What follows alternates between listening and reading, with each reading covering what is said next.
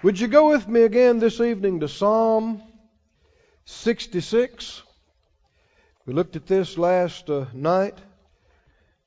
Psalm 66, verse 12. Psalm 66:12 says, "You've caused men to ride over our heads. We went through fire and through water. But you brought us out into a wealthy place." Glory to God. They went through some stuff.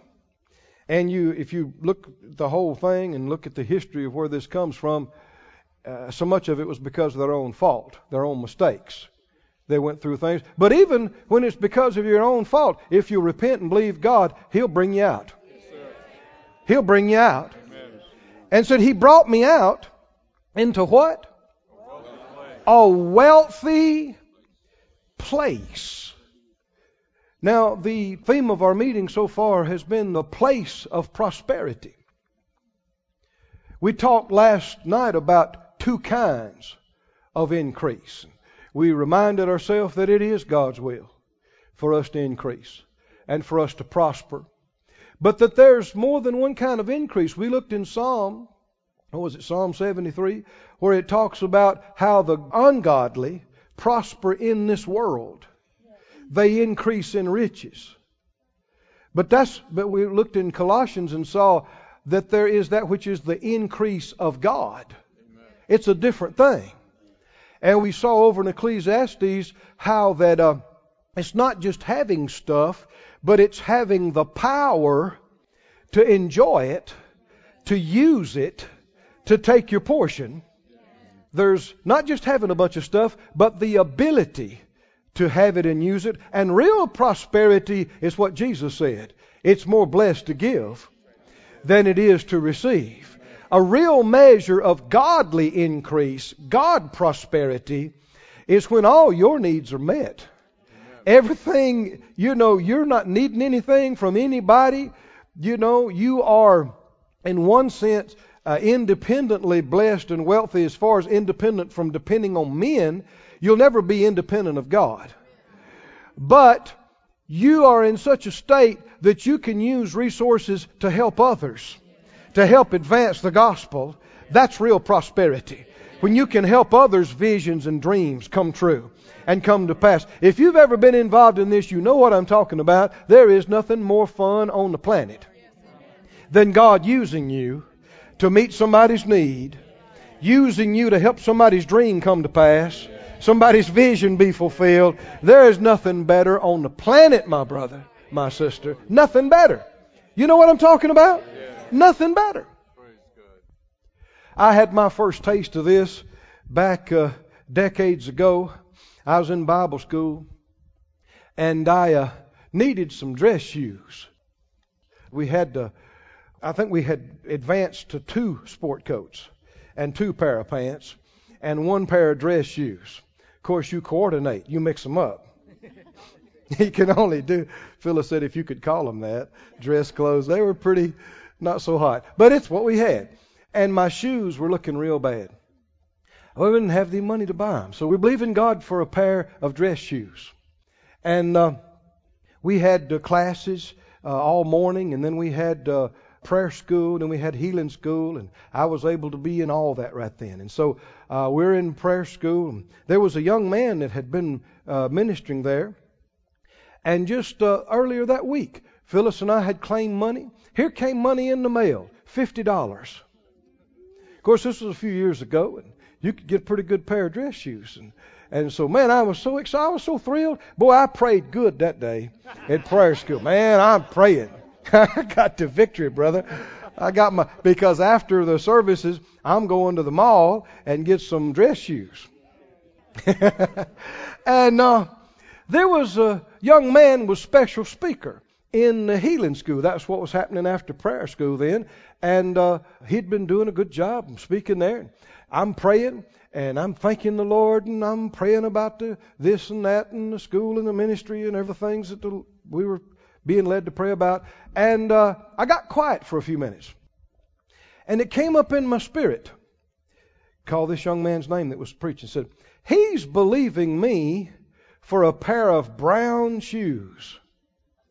Specific, brown. And I thought, well, glory to God.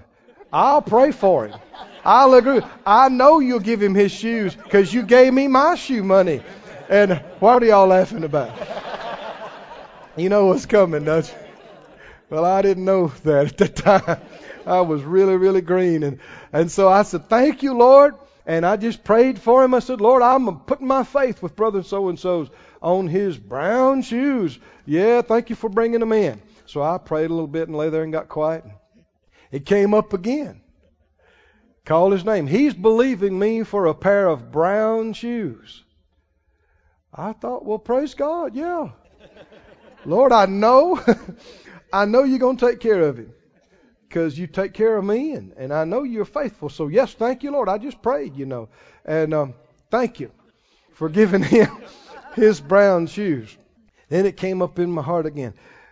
Why don't you give him your shoe money? And I'll take care of you on shoes. And so I immediately rebuked the devil.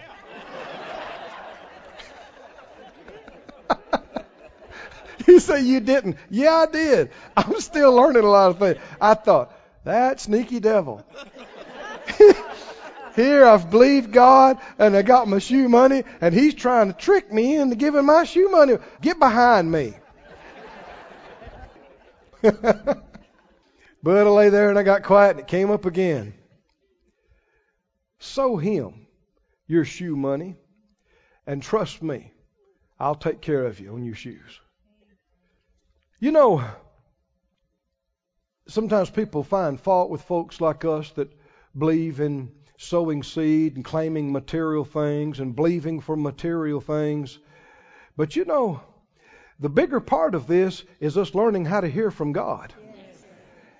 People want to down it and to say that it's unimportant, it's just materialistic stuff. No. The bigger thing is learning how to hear from God and learning how to overcome covetousness and obey God. And learning how not to be covetous about stuff and obey Him and what He said. That's really the big thing. And whether it's $50 that meant, to me, that was a lot right then. But, whatever it is to you, wherever in your life, there'll be things like that. There'll be times God will ask you for your Isaac. Yeah. If He ever does, what do? I shouldn't say if He ever does. When He does,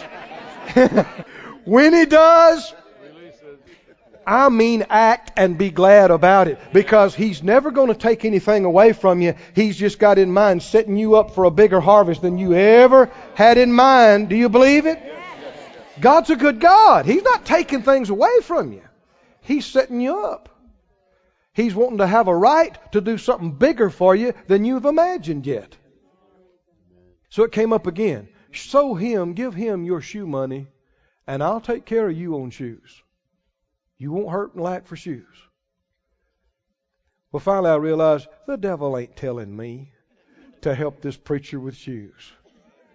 This is the same Holy Spirit that's been leading me. But when you don't want that to be God, you try to make it into something else, I said, yes, Lord, I'm sorry for trying to rebuke you a while ago. He has mercy on ignorance. I said, yes, Lord, and it took me a few minutes, but then I began to say, yes, Lord, and I'll be glad about it too. Yes. Of course, I'm thinking about not having my shoes either, but yes. And so I went to the service, the young man preached. Of course, half the time I'm thinking, I was looking at his shoes. And I thought, his shoes look a whole lot better than mine I got on right now. What are you laughing about? You got to watch that kind of thing. You're not supposed to be led by what people look like. Good or bad. You're not supposed to be led by needs. No. And, I did. I looked and I thought, well, boy, his shoes look pretty good to me. But what's that got to do with it? I said, what's that got to do with it? Whether he needs it or not, what does that have to do with it? Nothing. That's another seminar.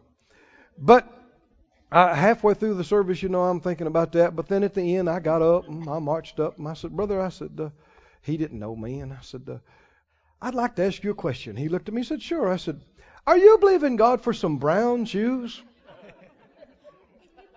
He said, what?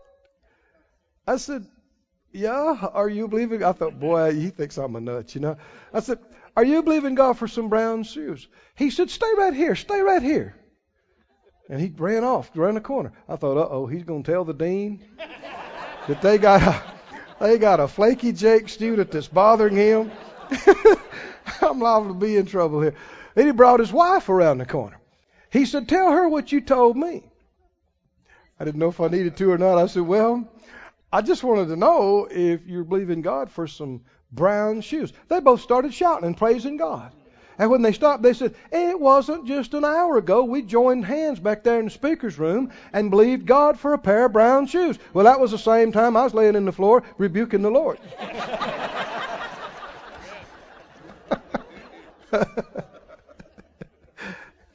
He said, yes, we are. I said, I don't know if this will cover it or not, but here I want to sow this towards it. And it was my $50. And they grabbed it and they prayed over it and they shouted. And I left and went outside and it was cold and the wind was blowing and I was moneyless and shoeless and felt like I was about this high off the ground. I had heard from God. Oh, come on. I had heard from brown shoes. I heard from the Lord. I had been used of Him as a supply to answer somebody's faith. How many know that's worth a whole lot more than a pair of shoes? And it wasn't long after that, I had 2 or 3 nice pair of shoes, and as the years went by, things just kept happening. People would walk up to me. A guy walked up to me and handed me his credit card. Said, go buy some expensive shoes. Don't get the cheap shoes. Expensive skins, And I said, yeah. He said, no, I mean it. Nice. And that's happened more and more than once. I've had shoes just show up at my house. I'm serious. Just show up from other countries. Just show up at my house. Expensive shoes. And I know some people might look at them and think, boy, I wonder how much they cost. A lot. But they cost me nothing.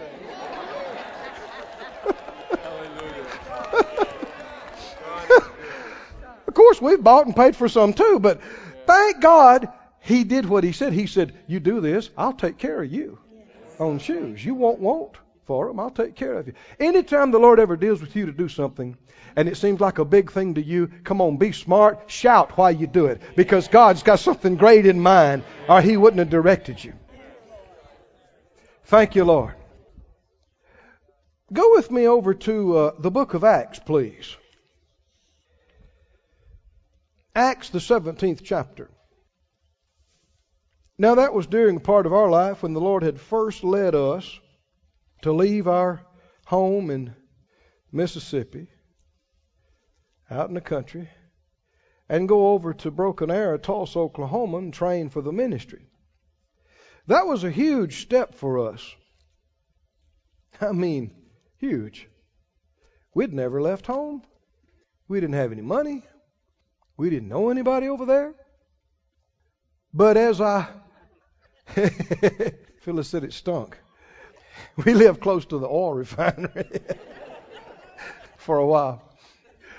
But the Lord, we didn't know it, but the Lord was bringing us out to a wealthy place. It took some time to begin to see that unfold. But all the while, He had in mind a wealthy place. Somebody say wealthy place. Place of abundance, place of plenty, place of rich fulfillment. Do you believe God has such a place for you? But it doesn't happen automatically. You must be led to this place. I said you must be led to this place. In Acts, the 17th chapter, the scripture says, verse 26, Acts 17:26, It said, the Lord has made of one blood all nations of men, for to dwell on all the face of the earth. You know, that's why racism is ignorant. We all come from the same stock. We got different complexions, different eye colors and hair colors and nose and ear shapes and what have you, but we all come from the same stock. And some folks that, preach racism is so ignorant because they don't even know what they are. What they claim to be against and hate, they're probably a 24th of that. Or an 8th. They don't even know. They ain't got a clue. It's ignorant. It's a man's heart that makes the difference. Woman's heart. Not their eye color or hair color or anything else. He said, of one blood. One. All nations of men come from this one blood. To dwell on all the face of the earth, and has determined the times before appointed and the bounds of their habitation. Or you could say their places. Let me read this to you from the Amplified. He has made from one common origin, one source, one blood, all nations of men to settle on the face of the earth, having definitely determined their allotted periods of time and the fixed boundaries of their habitation, their settlements, lands, and abodes. I told you He wanted you to have your own lands and abode, but they're not just anywhere. You weren't born just any time, and your place is not just anywhere you would happen to land or decide to go. Our times and our places are specifically predetermined. You believe that or not? We just got through reading the scripture, right? Definitely determined. They are before determined. We've said this before. A lot of times parents have been taught to tell their children, their daughters, their sons, honey, you can be anything you want to be when you grow up. You can be anything you want to be. And I know they mean well, but it's just not true. I said it's not true. Particularly for believers. What do you mean? My baby can be anything she wants to be. Not if Jesus is her Lord. She can't. My son can be anything he sets his mind to be. Anything he decides to be. He's smart. He's brilliant. He's good looking. He's got everything on the ball. He can be anything he wants to be. Not if Jesus is his Lord. It's not for him to decide what he wants to be, what he wants to go into, what vocation, profession. That's already been decided for him. It's not for him to decide what to be. It's for them to discover what God has already predetermined. And to follow His leading step by step into it. Oh, are y'all with me? Now we're getting into some of the heart of what I believe God's got for us this week. We're touching on it. Remember we talked about last night about if you're not in your wealthy place, let's figure out how to get there. If you got in it and got out, let's figure out how to get back. But there is a place. Now the word place, if you look it up from the Hebrew that we've been reading there in Psalms, it means two basic things. It means location, like you would think, or spot is a word you spot, just like you think, like the spot where you're sitting. Location. It also means condition. Condition. I know some years ago, Phyllis and I were helping some folks in a church speak for them extra while they were, figuring out some things. And I already had a full schedule. And oh man, I was flying myself too. I was preaching, I was flying, I'd get through a mine, I'd fly over there and preach for them, and I'd fly back. I got to the place where I was meeting myself coming back, man.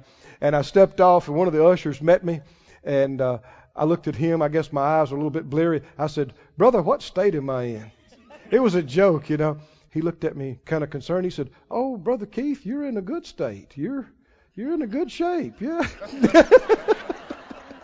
He didn't get it.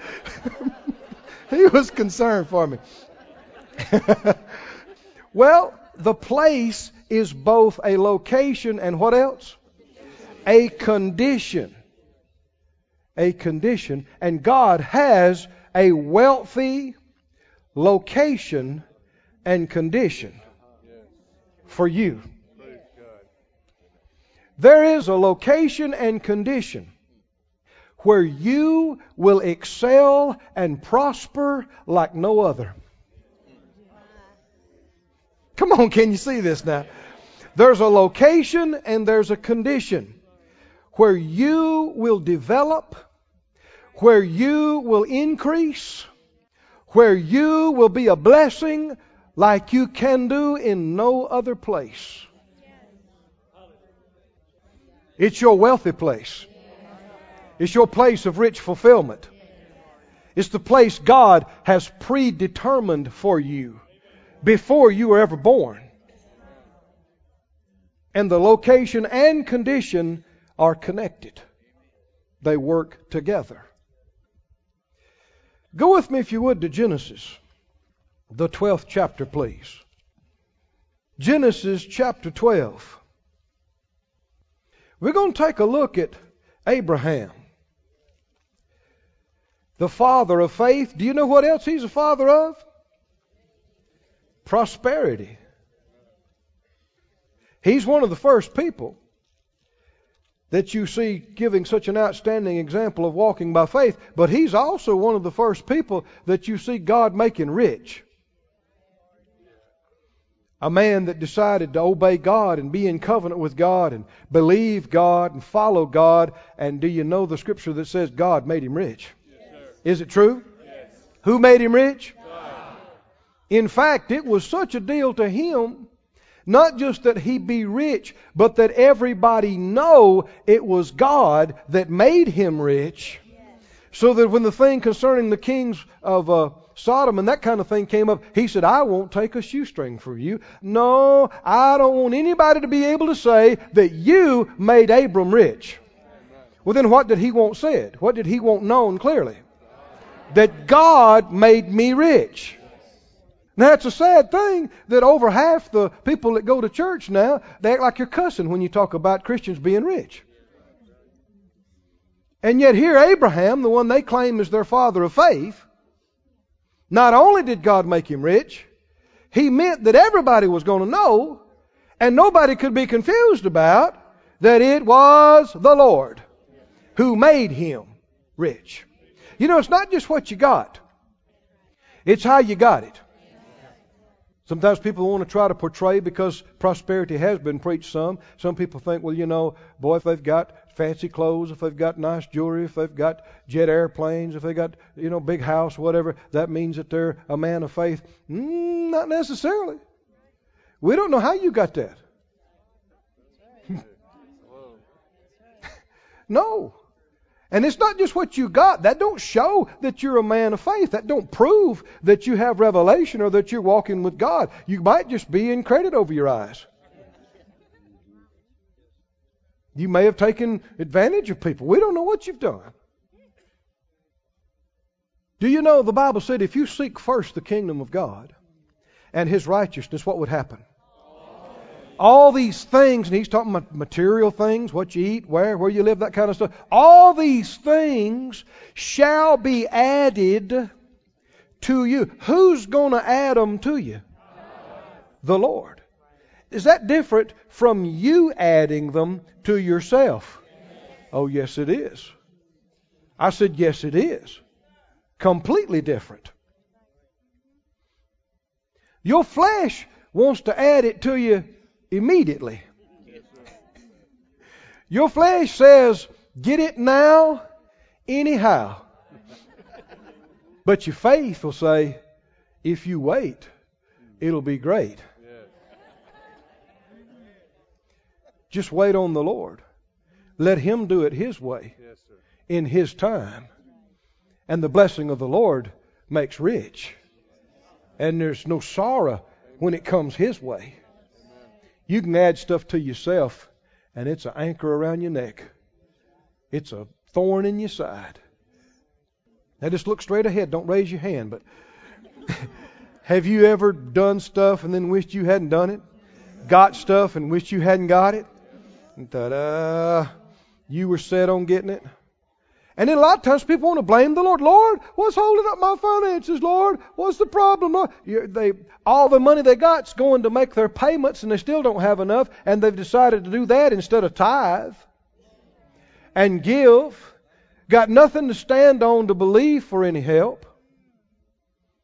What's the answer? The answer is falling on your face and saying, Lord, forgive me for being a fool. Ain't no need hollering at the devil. He just laughed while you messed yourself up. Fall on your face. Say, Lord, admit it. Lord, you tried to check me about getting that, but no, I had to have it. You were trying to deal with me. Wait on me. But no, they told me that I could just sign right there and have 95 easy payments. But they ain't so easy. And now I don't have money to sow and put into projects. Listen, you should have thought about that before you signed the paper. Oh, that went over real big, didn't it? Before you commit yourself to money you're going to be sending anywhere, you need to say, all right now, can I tithe and can I sow like I need to and still do this? You need to look at that long, cold, and hard before you make the commitment, before you sign the paper. You don't just sign everything and just fly by the seat of your pants and say, yeah, some way, somehow, God's just going to make it all work out. That ain't faith. Oh, we're having fun now, aren't we? That's not faith. That's foolishness. It's actually fleshiness. Your flesh is leading you. And if we'd be honest, the Lord is checking us. He's saying, no, wait on me. Wait on me. And I haven't digressed. This covers this whole area. We have got people, so-called faith people, word people, a lot of folks. They are bouncing from here to there. They're job to job, church to church, trying stuff, hoping maybe this is God. And it's not. And it's not. And their family is suffering for it. And their marriages are suffering for it. And their finances are catastrophic. You're supposed to let the Lord lead you. And you're supposed to have some stability.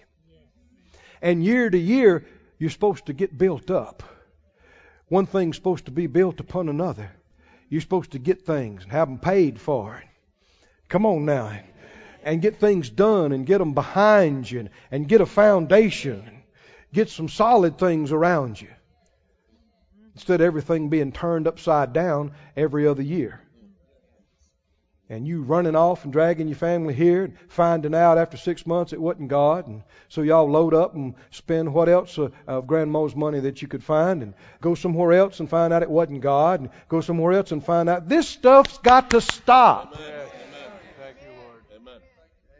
It's not right. Children are paying a price. Mom and Daddy's saying the Lord told us to move again, and the kids go, oh, not again.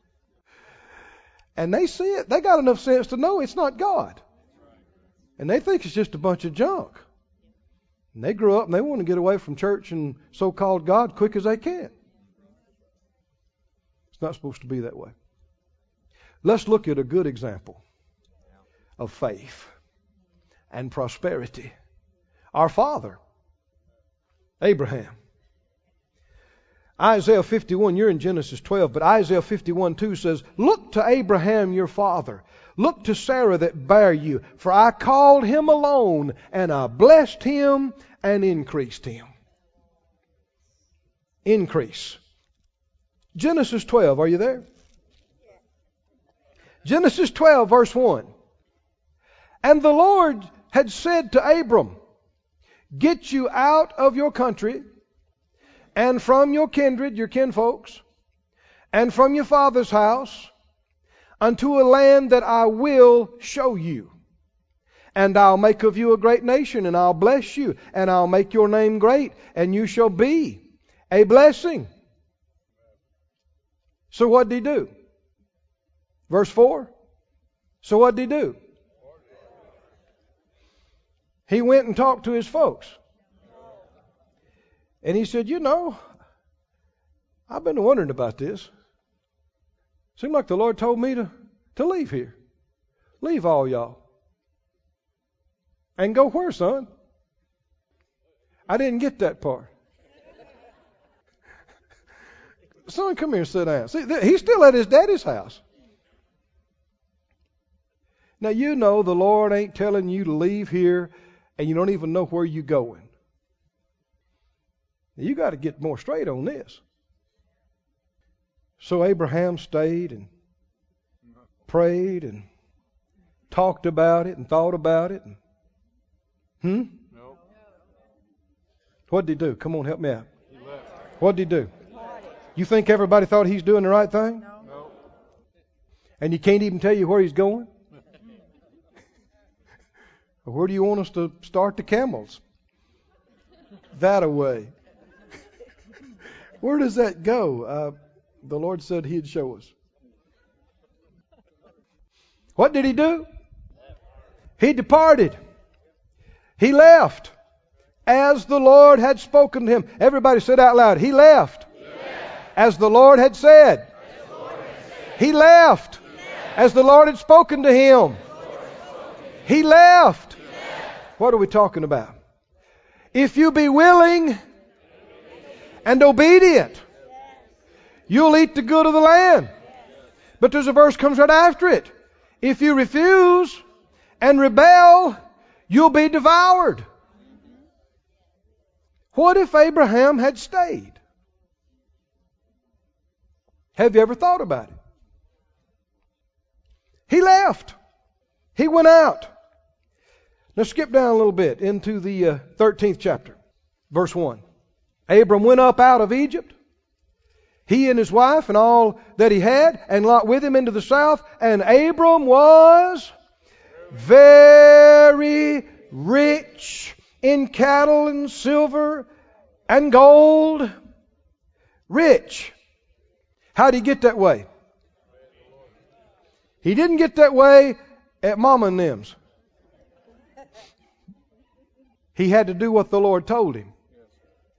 The Lord told him, in fact, it's recorded in Hebrews 11, that great faith chapter, just this way. Hebrews 11:8 in the NIV. Put it up for us, guys. Hebrews 11:8 in the NIV. By faith, Abraham, when called to go to a place he would later receive as his inheritance, obeyed and went, even though he did not know where he was going. Said out loud, he obeyed. And he went. Even though he did not know where he was going. Does that take faith? Oh, brother, it does. More than many have or are willing to step out in. Now, Phyllis and I have done this 2 major times, some lesser things, but 2 major times in our life already. We left where we grew up and went to Tulsa. And then after some decades, we left there and came here. And both times, we had to walk away. We had to turn loose. We had to leave what we'd become comfortable with. We had to leave what we'd built. But every time we did it, we didn't know, but every time we did it, the Lord was able to bring us up. Bring us up. Increase us. And not just in stuff, but in influence, in a voice for the kingdom of God, in getting the word out. Oh, are y'all with me this evening? Am I just talking about us, or am I talking about what applies to everybody? Everybody. Does God have a place? A place, a location, and a condition where you will prosper like no other. A place you were made for and was made for you. Where your gifts work, where your graces shine, where you can help and you make a difference. And then there's all these other places where you won't. That's right. And see, we've got, I don't know the numbers of Christians. They think they can go where they want, when they want. They can leave when they want. They can sow if they want to, or if they don't, where they want to, and they do. And they think they can make a few confessions and still prosper amazingly anyway. It's not true. I said it's not true. You can even diligently make confessions and even diligently sow seed. And if you're in the wrong place, you will not prosper. Don't take my word for it. Examine the Scriptures carefully. So, well, the Lord told me to preach the gospel. He told us to go into all the world and preach the gospel. Yeah. He said that before the book of Acts, didn't He? Didn't He? When you get into the book of Acts and you see Paul going into his ministry, didn't they have the word of the Lord Jesus? Go into all the world and preach the gospel to every creature. Didn't they have that word? And yet, you've read the book of Acts, hadn't you? He'd start to go in a place, and the Bible said the Holy Ghost forbid him to go in there. You remember that? Yes. And they start to go into another place, and the Bible said the Spirit suffered them not. Yeah. What does that mean? That means this ain't the place for you. Doesn't mean he's not called. Doesn't mean he doesn't have a strong and a good word. Doesn't mean it's not the will of God to help those people there. But you and I are just one person. It's a big body of Christ. He's got a lot of people. He's got a lot of resources. And He has predetermined your time and your places. Do you believe it or not? Yes. He has predetermined. We could have been born in the 20s. We could have been born in the 1800s. Do you believe in God or not? Yes. Do you believe that God sees the end from the beginning? Yes. Now, you know, for people that don't obey Him, then they wind up in places and do things that's got nothing to do with Him. But the Bible said, all things work together for good to who? Not just everybody, to them that love the Lord and are called according to His purposes. What does that mean? That means even when you don't know it, if you love Him and you're trying to follow Him, He is steering you. Even when you don't know. Anybody walk with God long enough to look back over your life and realize, man, He was leading me and I didn't even know that. He was guiding me. Why? Because when you were in the night time 10 years before that saying, oh God, I want to do your plan, lead me. He took you at your word. That didn't mean you always had to know what was going on. Faith pleases Him. It pleases Him when you don't know where you're going, but you'll go anyway. It pleases Him. That's why this pleased Him. He found a man that would obey Him, not even knowing where he was going. Would Abraham have prospered and become rich like that if he had stayed home No, sir. No. with Mama and them? No. I know when Phyllis and I were making the decision to go into the ministry back in Mississippi. That's where the Lord chose to have us born. She was born in Louisiana. But our times and our places were there. I thank God for it. I thank God for those states. I thank God for those places. I thank God for my childhood. Looking back now, I mean, I wasn't rich, but we had a good childhood. A lot of good things. And we were making the decision, praying. You know, you knew the least. And we're praying, trying to get things straight. Is the Lord leading us to leave here? Is He leading us to go out there and go to school? And when we'd made the decision to do it, people came to see me. Even some of my elders in the church. One of my ministers that I loved and respected. And he said, Keith, you going to leave? I said, yes, sir, we're really praying about it. I think that's what we're supposed to do. He just kind of shook his head. He said, son, isn't the Holy Spirit the teacher? I said, well, yes, sir. He's my minister, you understand? And I said, yes. He said, why can't he teach you here? Why have you got to go states away for him to teach you? Isn't he here? Isn't he the teacher? Can't he teach you here? I didn't have an answer for that. I just kind of was quiet.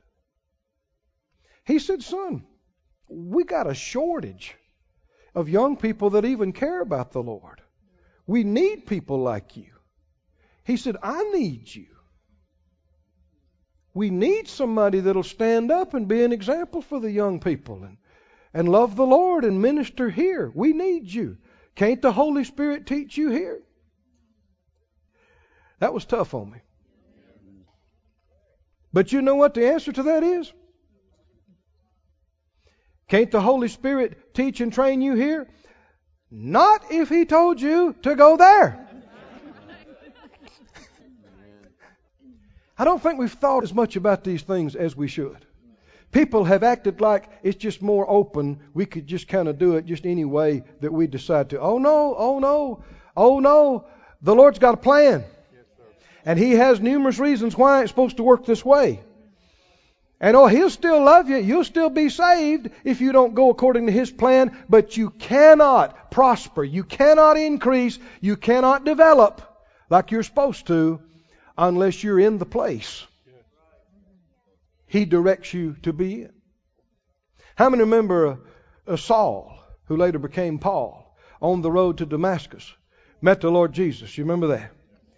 And what among other things the Lord told him?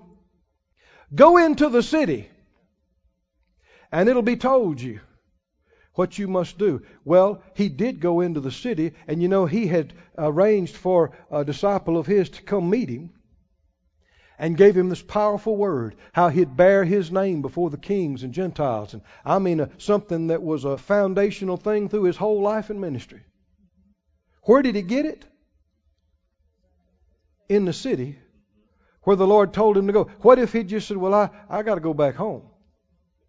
Would he have gotten that word at home?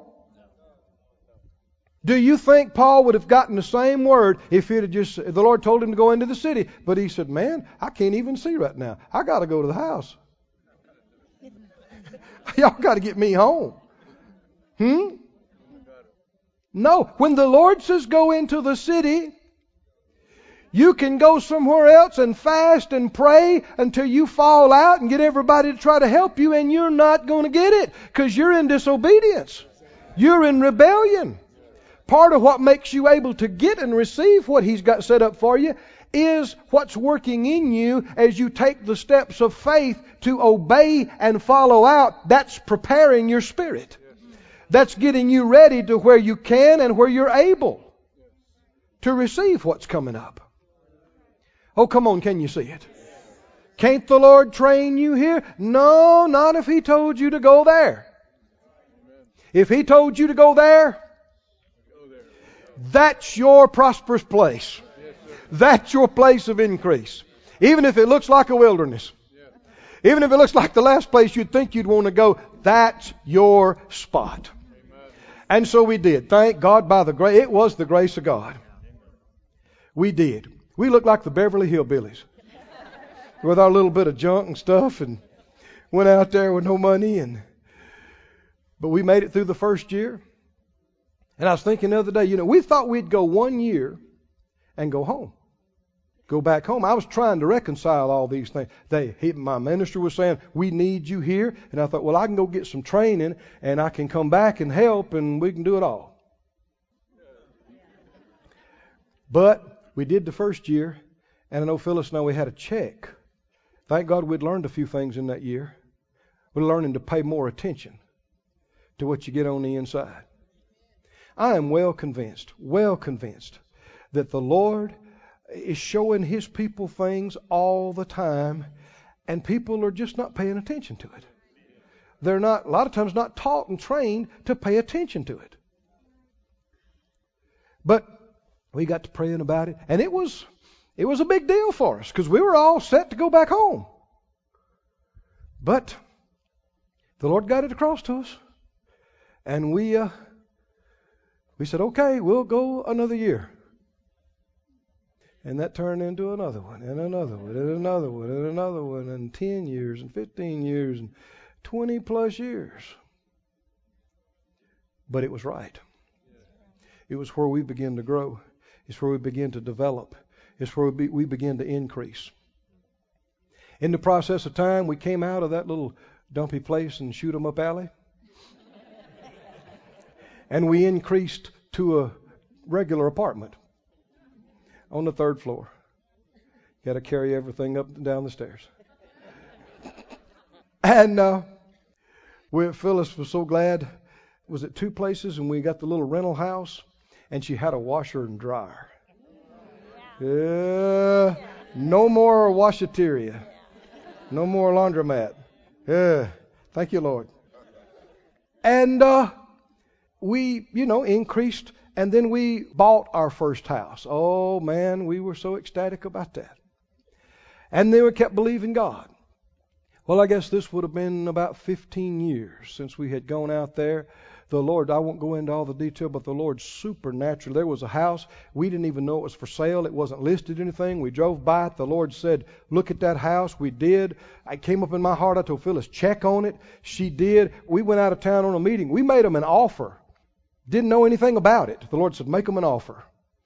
Come to find out it was in receivership. Everybody was upset about it. And they took that offer just within a few $1,000s, and it was just a fraction of what it was worth.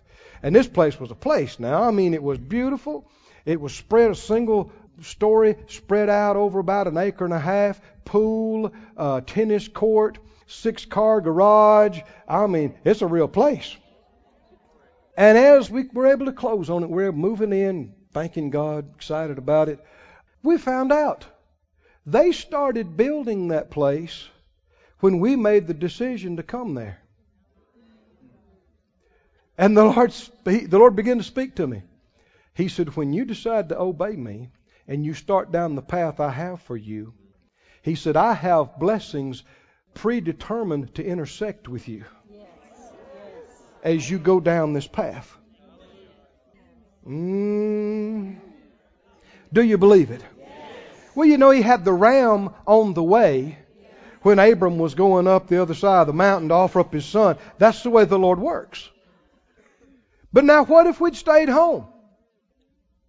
What if we'd left after a year? Would we have prospered the same? Not just prosper naturally. Would we have prospered in ministry? Would you and I be looking at each other tonight? No. Can you prosper as well one place as another? No. God has a wealthy place. He has a place of plenty. It's a location. It's a condition. It's connected with other people. It's not open to just do anything that crosses your mind or any flighty idea that somebody comes up with. God's got a plan. You need to find out what it is. You need to stay to it strictly. Do you believe it? Thank you, Lord. Go with me over to the 26th chapter of Genesis. Now, if you're thinking, well, okay, but how do I find it? It seems so hard to find. It is not hard to find. We're going to get to that before this is over with. It is not hard to find. That's a lie. And we're going to go over some details. And we all released our faith last night, didn't we? Yes. To what? We're going to find our wealthy place. We're going to get in it. We're going to stay in it. If folk have gotten out, they're going to find out how to get back. If people have gone off on their own trek and path, they're going to repent. They're going to get it straight. My faith is on it. Is yours? Not just for yourself, but for everybody in this building, and it'll be here the rest of the week. Everybody watching by internet all over the planet. We're believing God. I mean, this is a momentous week. We're going to find our place. We are. You don't have to know all the details by the end of tomorrow, end of the week, but you can be in faith and things can be set in motion spiritually. Just like we're talking about. So that this is happening. This is happening. Glory to God. And you are intercepting what God has predetermined for you. Thank you, Lord. Thank you, Lord. Did you find Genesis 26? Genesis 26, verse 1. There was a famine in the land, beside the first famine that was in the days of Abraham. You know what people are concerned about now? Famine, whether it's financial famine, food famine, credit famine, famine. You think God could sustain you in a famine? If you've read this story, you know He can. Not just sustain you. Not just enable you to survive, but actually thrive. You know, the light shines brightest when it's dark, doesn't it? I mean, when it's dark, everybody's dark in the cave. When somebody turns on the flashlight, whoo, everybody knows it. Everybody. And God's work shows up so amazingly when other people are scared and getting tight and stingy, and you step out and believe God to expand and invest and sow and increase. And when other people are going down and decreasing, you're increasing. You're expanding. That's a witness. I said, that's a witness. When other people are scared, you're not. You're praising God for increase. That's a witness. That's a testimony. But it's our choice. It's up to us whether we choose to fear or walk in faith. He said, verse 2, the Lord appeared to him and said, what did He say? Go not down to Egypt. What does that mean? Don't go to Egypt. Why did He tell him that? Because he was getting ready to go to Egypt. That's what his daddy did. The last major famine, if you go back and read what we were in Genesis 12, come straight from there to here, you'll find there was a great famine. And that, well, we actually just got through reading it. It's right there in 12 and 13. That's what he did. That was okay for him. Actually, God gave him some riches while he was down there. And when He brought him out, He had increased him mightily. But just because that's what Daddy did, doesn't mean that's what the Lord's leading you to do. Amen. And you got to watch, because sometimes Daddy will say, hey, now I did it and I know this works. Well, yeah, because that's what God told you, Daddy. But it won't work for me unless He tells me that. The thing that I have seen more and more, why so many problems have occurred in so-called Word and Faith people's lives, is that people have not included being led by the Spirit with walking by faith. You can't separate the two successfully. We must learn to be led by the Spirit, and I mean every day and every night. In all your ways, acknowledge Him. What does that mean? Don't just decide you're going to do something. Ask Him. Check with Him. Check on the inside. In all your ways acknowledge Him, and He shall direct your paths. There's a right way every day. He said, don't you go to Egypt, Isaac. You dwell in the land which I will tell you of. Sojourn in this land. Now what's wrong with that land? Famine. Everybody's bailing. Nobody wants to stay where he is. It's bad and getting worse. And God says what? Stay there. Stay. Stay. I know Phyllis and I ministering in a church some years ago, and the Lord had led us during the course of the teaching to encourage, to persevere and believe God and stay with it. And he said, Brother Key, after the service, he said, man, I needed to hear that. He said, you know, the previous couple of ministers that came through here, they told me if I wasn't a certain size, within the next month or two, I ought to just quit. Because he'd been there for a few years and the work wasn't all that big. I said, well, what did the Lord tell you?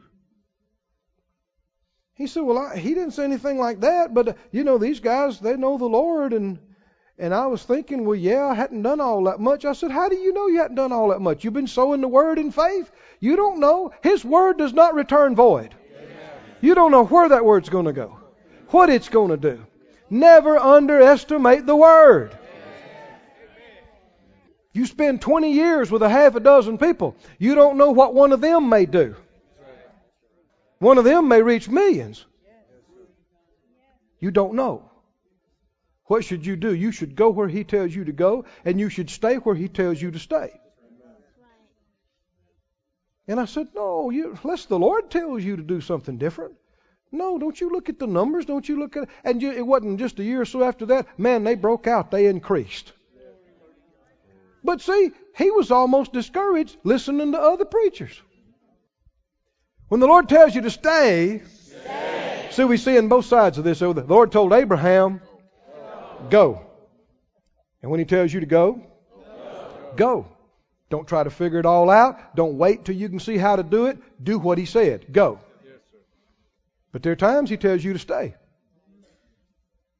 When He tells you to stay, no matter how rough it is. Yeah, but what if there's famine in the land? What if people are not treating me right? What if people don't appreciate my gift? If He told you to stay, and that's the place He told you to stay, then there is no other place like that place for you. You can't prosper, you can't develop, you can't increase in any other place like that place. Even, now see, if somebody came up and told him, Isaac, just relax now, this is your wealthy place. People are dying for want of food. Stay here, this is your wealthy place. Doesn't look like it. But what did he do?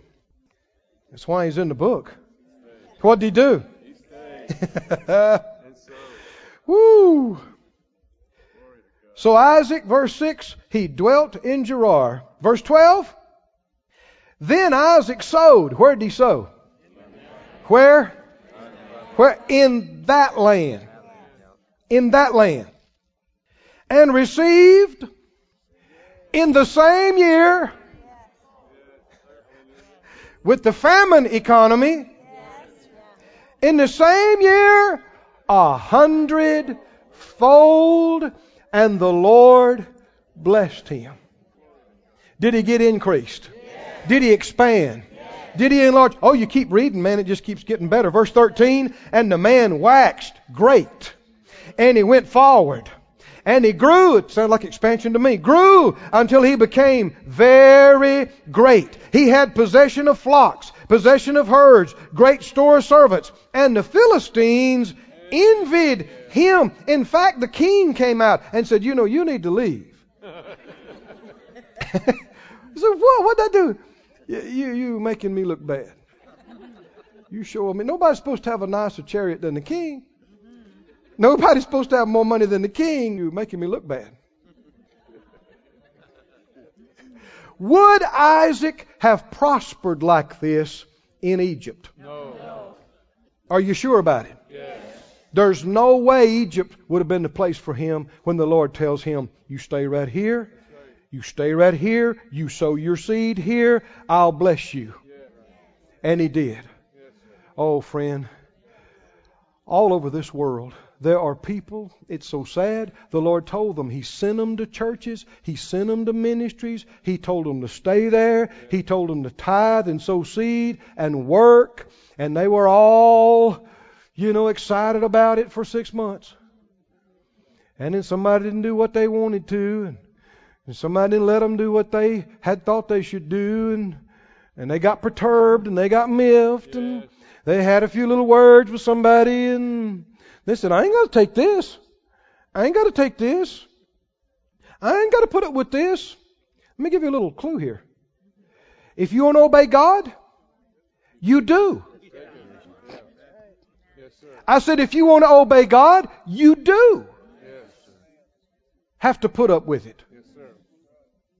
You do have to endure even hardness as a good soldier. But see, people think, well, this is America. It's a free country. I can go where I want to go. You sure can. Yes, sir. Right out of the will of God. Yeah, but just me and Jesus. That's all it takes. Me and Jesus. And I can sow my seed and make my confessions. Yes, and you will not prosper. You will not increase. Amen. Out of your place. Amen. I'm sorry. You can confess night and day. You can sow a lot of seed. Did you hear me now? Why? Because you're in rebellion. Yes. You're in disobedience. If you be willing and obedient, you'll eat the good of the land. If you refuse and rebel, the very next verse said you'll be devoured. I know with Phyllis and I, the 20 plus years we spent in Tulsa, there were more than one time we really thought about leaving. Thought about doing something else. I won't go into all the details, but there were personal issues, ministry issues, and money issues. You know, we're all human. And there's been a time or two I fell across the bed late at night. Nobody knew it. I said, Lord, I want to transfer.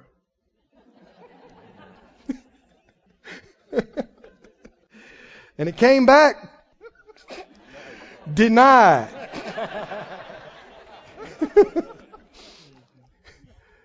There was a time Phyllis and I thought about breaking up. Earliest days of our ministry, you've heard us talk about it. We seriously thought about calling it quits. But thank God Jesus was Lord enough to both of us that we submitted ourselves and said, well, Lord, we'll do what you say. We're not enjoying this. But we will do what you say. Not our will. We're wanting to leave. And you got to have faith that if He says stay, He's not planning on you being in torment your whole life. If He says stay, you got to believe He knows how to give you what you need in that place, in that situation. Oh, come on, are you listening? You got to believe, you got to trust Him that He will meet your needs. He will satisfy your longing soul. He'll fill your hungry heart. Whatever it takes to do it. You got to believe Him. You got to trust Him.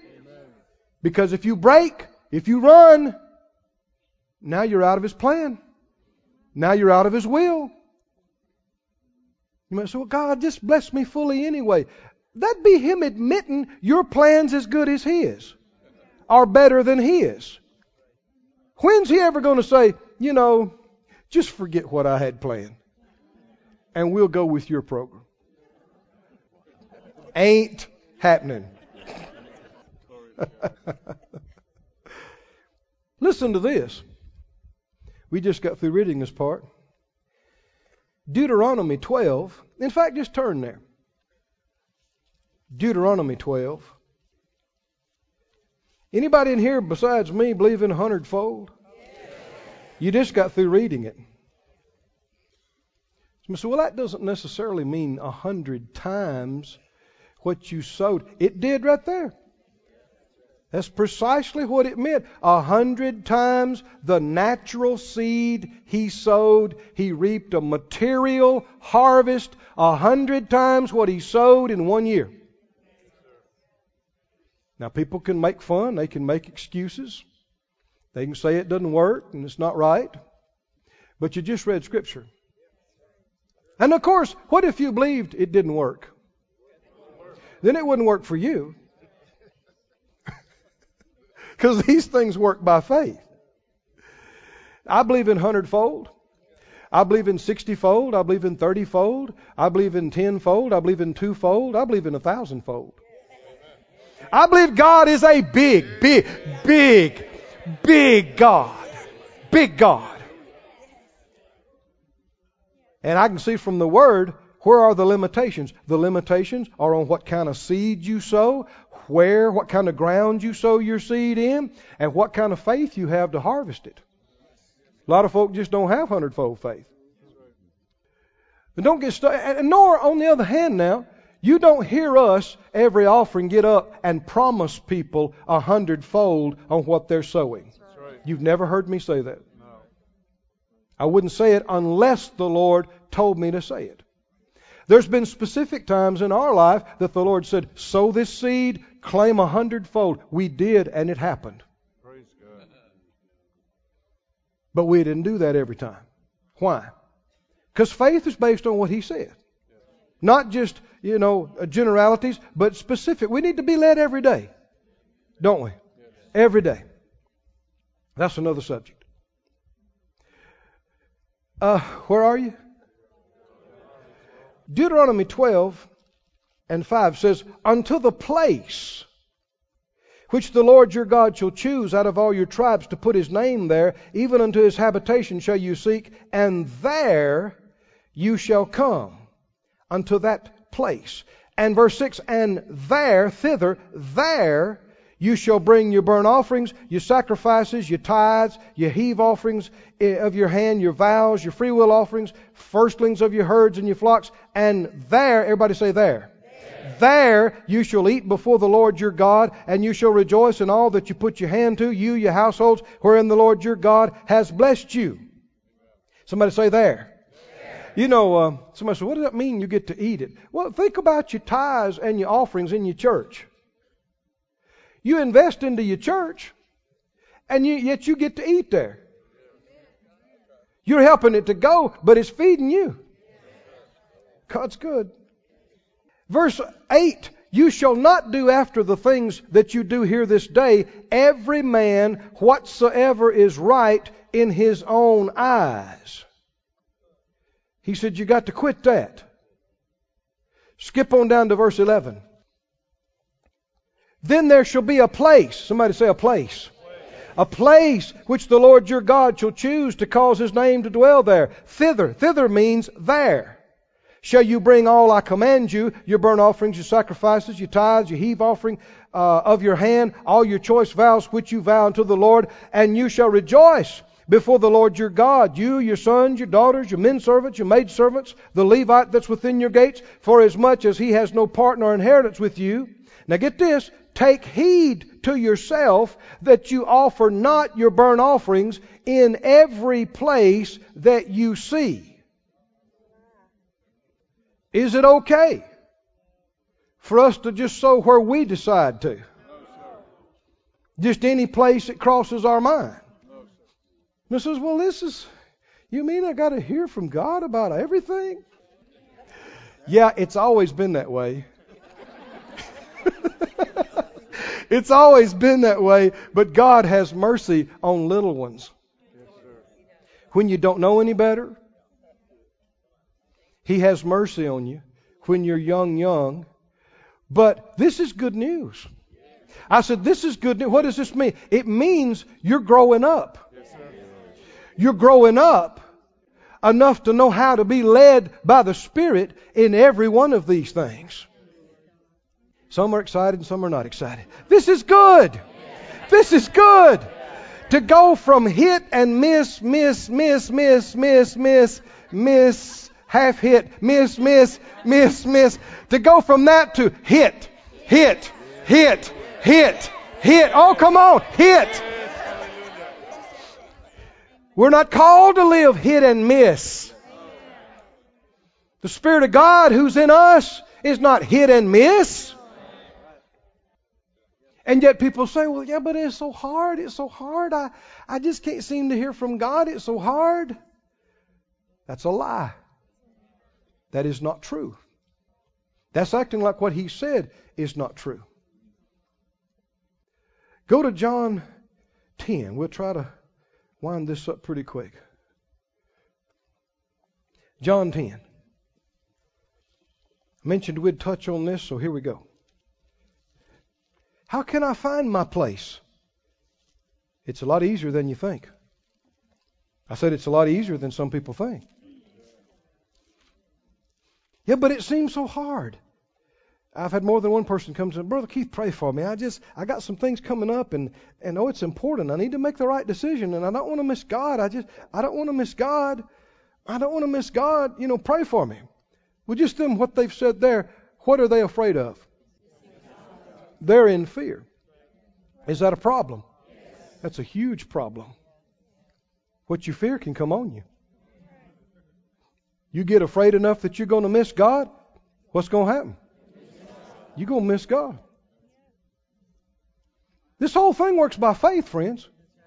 But see, people pray for me, pray for me. I just can't seem to hear from God. I can't hear His voice. I don't know what's wrong. I've prayed, I've fasted. I can't hear His voice. And they looked shocked when I said, that is a lie. Well, I guess I said, no, I'm sorry. I got to believe this. Somebody said, what are you talking about? Did you find John 10? John 10, you know what I'm going to say? John 10, verse 3. To him the porter opens, and the sheep hear his voice, and he calls his own sheep by name and leads them out.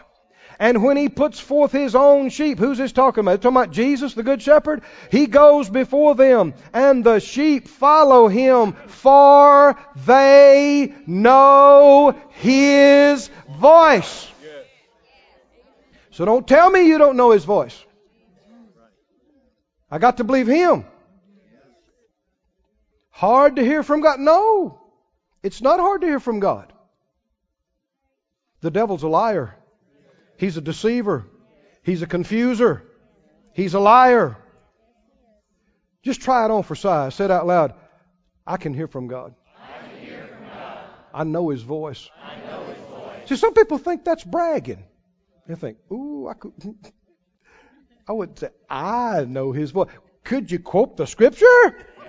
Could you agree with Jesus? Then come on.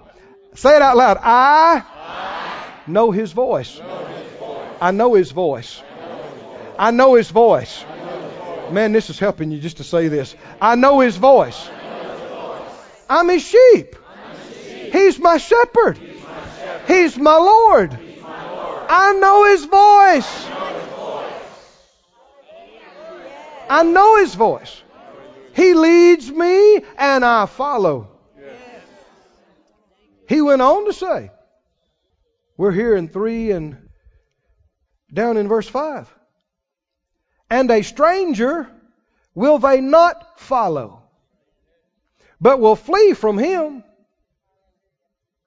You know what that means? That means they tried to lead you the wrong way and you didn't follow. You knew, this ain't God. I'm not going that way. You ran from that. They know not the voice of strangers. Verse 27. Verse 27. Are these red letters? Does that mean anything to you? What did he say? My sheep hear my voice. I know them. They follow me. I'm getting excited. If you follow him, what's going to happen? You're going to always be at the right place at the right time. Because he's predetermined your times allotted and your places appointed. Do you believe it? Now here's the problem. Everybody that's born again, they've heard him. They know him. It's how they got born again. They heard him. They heard him call them to come believe on him, to come follow him. Ain't no such thing as somebody born again and they never heard the Lord. What did the Bible say? How shall they call on him in whom they have not heard? They can't. They won't. So everybody that called on him in faith, what do we know? They heard him. They heard him. Everybody, even though they're a young, baby Christian, they've heard the Lord. They know his voice. They know it. They're able to follow it. And as long as when you hear something of him, and I'm talking about trying to hear audible voices or see things, the way he leads every believer by the witness of the Spirit, as long as you follow that and act on that when he leads you to do something, you stay clear. It stays plain to you. The problem is if you decide not to obey, if you decide to ignore, now you begin to cause yourself problems. You begin to try to pretend He's not dealing with me. He didn't direct me to go. You try to ignore it. You try to push it past. Like Timothy talks about, it has an effect of searing, dulling. And if you keep ignoring and keep disobeying, keep resisting, you become duller and more confused about what's God and what's not God. But you didn't start out that way. Nobody did. Everybody started out clear, plain, clean, focused, knowing Him. You know, if you don't want the truth, what else is there to believe? Only lies. And if you don't want something to be God, and we've all done it. You know, I told you just a few minutes ago about me rebuking the Lord over that shoe deal. Well, here, just a few moments before, I'm agreeing with Him. Yes, I'll believe with you for the brother's shoes. But now, if I agree that this is the Lord, I'm going to lose my money. Not really, but I thought I was. So what do you do if you don't want it to be the Lord? Your head does these mental gymnastics and comes up with, we don't know what that is. The Lord's leading me to go, oh, no, that couldn't be the Lord. We don't know what that is. We don't know what. And the moment you try to say you don't know that's the Lord, the enemy comes right in. Yes, sir. And wants to give you lies and deception because you don't want the truth. So he's got something else for you to believe. And the problem is, tomorrow, when the Lord's trying to lead you on something, and it's the Lord, but yesterday you said that wasn't Him. Well, who is it today? You've confused yourself. That's right. Oh, come on, can you see this? I used to work out on the docks loading freight. Phyllis and I first got married. Young, just a teenager actually. And hard work, hard physical work. And man, my hands began to be calloused. Some of the guys had been there for 20 and 30 years. One guy, at lunchtime, he'd sit with his penknife and cut into his hand. He couldn't even feel it. His hand had become so thick with calluses. Well, after a couple of years there, I began to have some calluses. Real thick, you know, you're using your hands so much. It's so much friction. Real thick. But you know, tonight,